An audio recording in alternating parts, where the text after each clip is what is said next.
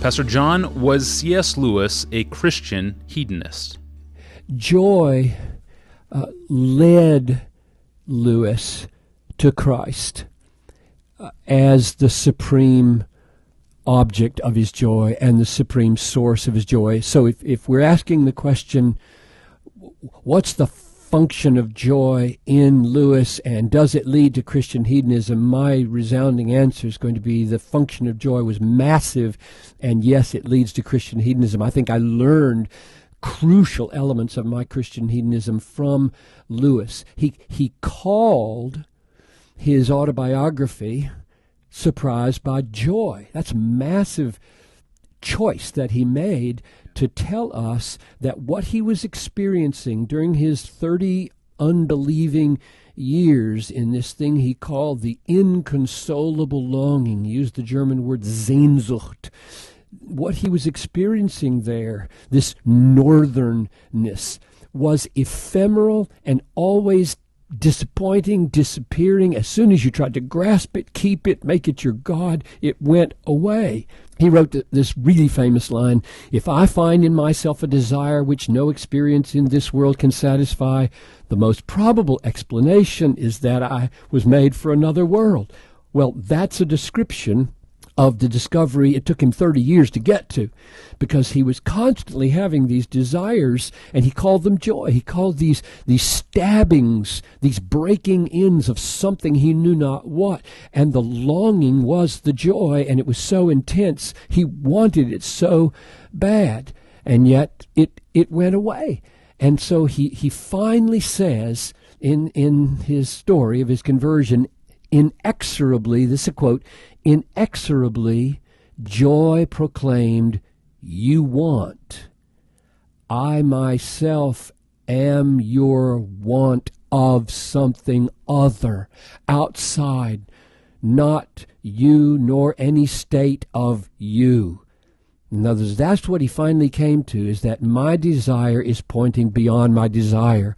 And if I don't discover the God beyond my desire, the true God who awakens all my desires, who satisfies all my desires, I will live an endlessly frustrated life. So there was a quest for joy, which became a quest for the object of the joy so that the joy could be satisfied. That's how he became a Christian. So you can't overstate for Lewis the redemptive effect of joy in his life. And the next stage for me in my own discovery was to realize that it didn't just bring him to Christ. Joy remained, in Lewis's way of thinking, as a virtue behind all our good deeds.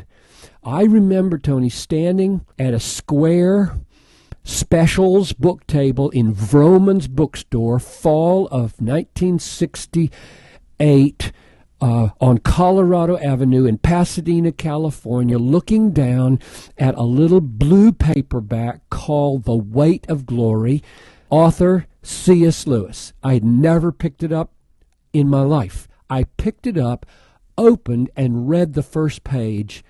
And the impact of that page on my Christian hedonism is huge, because that's the page where he basically says everybody is questing and pursuing joy, and the problem, he said, is not that we are pursuing happiness, but that we are far too easily pleased.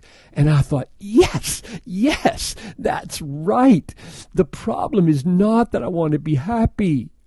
The problem is that I'm settling on happinesses that are, to use his language, like a little child making mud pies in the slum because he can't imagine what a holiday at the sea is like. I tell you, that sentence, Tony, was just explosively illuminating for me and became part of the ground of the last 40 plus years of my life's work.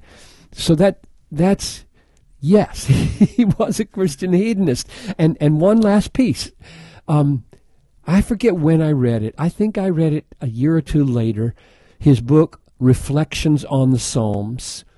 And at the time, I was wrestling with how God-centered God seemed to be in the Bible, and I was being shown by Edwards and shown by Dan Fuller and all over the Bible that God was God-centered. And in his chapter on, I forget, something like a word on praise or something, he talked about his own struggle with God's self-exaltation, and he said it sounded like an old woman seeking compliments. Praise me, praise me, praise me, praise me. It seemed to him that God was saying all over the Psalms, and he is. And then he gives these 2 pages. I think it's pages 92 and 93. I didn't even check it because I remember it so well from those days, that praise is not the constrained, dutiful add-on to delight. So you delight and say, oh, I guess I should praise it because it's so beautiful. Nobody does that. If you love something, if you delight in something, it spontaneously overflows in, isn't that beautiful? Can you believe that? And you point and you hope that somebody is standing at your side. I remember standing, reading the jokes in the New Yorker, in the library at Fuller Seminary, and laughing quietly and wishing I could point to it with somebody. And that confirmed that Lewis is right, that I want to praise this joke right here. I want to praise this cartoon right now. My joy in this cartoon will not be complete until I find somebody and say, look at this. And he argued that when God calls us to praise, he is calling us to bring our delight to consummation, which means it's not egomania, it's love. And that was the capstone for me. It was just the capstone to believe that God's requirement that I praise him was an act for me. It was for me. He gets the glory. I get the consummation of the joy that I have in him. So Lewis is a profound influence in my shaping of what I've called Christian hedonism, and I'll just thank God for him until I see him face to face, and can thank both him and the Father that he let me bump into him in my young years. Thank you, Pastor John. We will be studying the enduring influence of C.S. Lewis later this fall on September 27, 28, and 29 here in Minneapolis at the Desiring God National Conference. The conference is titled The Romantic Rationalist, God, Life, and Imagination in the Work of C.S. Lewis. More details and registration will be available soon at desiringgod.org on the blog and under the Events tab. I'm your host, Tony Reinke. Thanks for listening.